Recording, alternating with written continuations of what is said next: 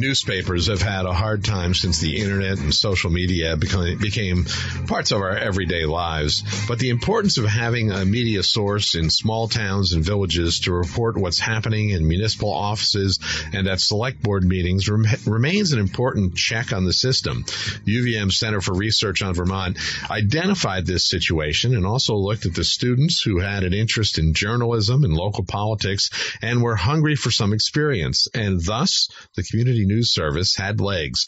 Here to talk about it is Corey Dawson. He's editor of the Community News Service. Corey, welcome to Vermont Viewpoint. Hey, thanks so much for having me. You're welcome. And Luke Vidic is a graduate of UVM and the Community News Service. He now writes for the Barton Chronicle. Luke, welcome to you as well. Thanks, and thanks for having me. Corey, explain what the Community News Service is. Sure. So it's essentially a project that has two missions. One is to train students to learn about their communities and to tell the stories, as you said, of local politics, local select boards, get them the understanding of what a local journalist does.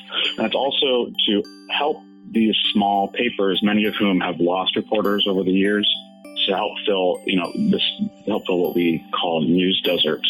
This is a term that has sprung up in recent years as news organizations have been really decimated, getting these papers the content that they need, getting these people the stories that they need, and getting, at the end of the day, readers the information they need to make good decisions about their lives.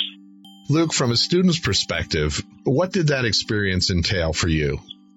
I've had tons of experiences and chances to talk with local town leaders, to learn, the ins and outs of local government, because that ends up being a lot of what small town reporting is about.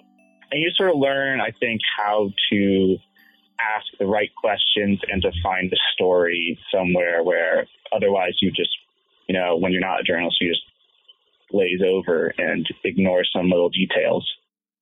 Being a journalist, more than anything, is just about being a people person.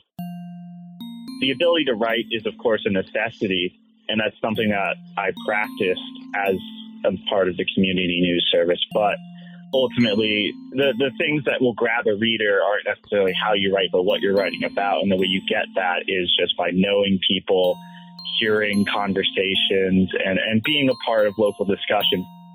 When you work as a reporter, there's this sort of, we called it a crust of a conversation that you can just break through. Mm-hmm. When you're a normal person, you can't just go walking up to someone on the street and start by just asking them a question.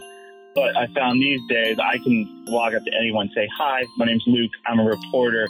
And immediately anyone will answer any question you have.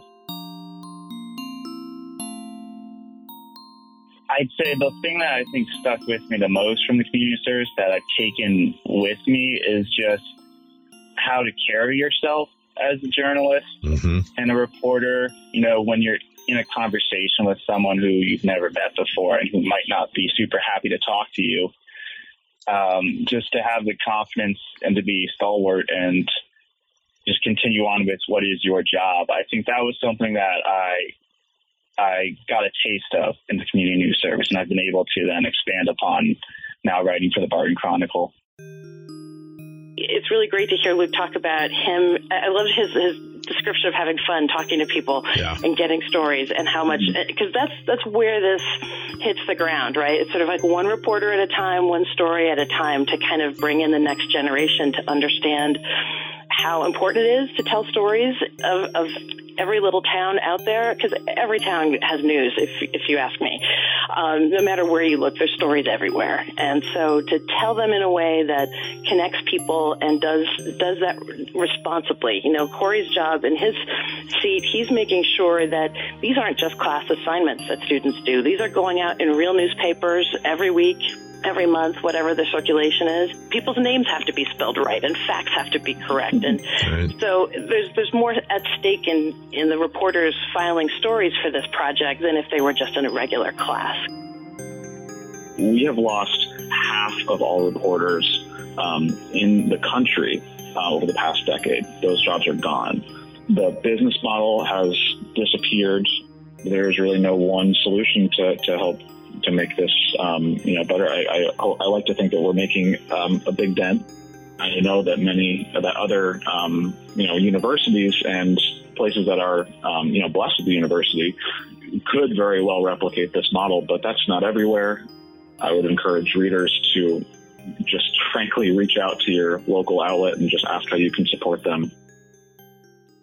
I'm Leah Kelleher, and this is Local Wire. Music in this episode is by Daniel Birch. Special thanks to WDEV and Rick Singuri from Vermont Viewpoint. Stay tuned for more episodes of Local Wire.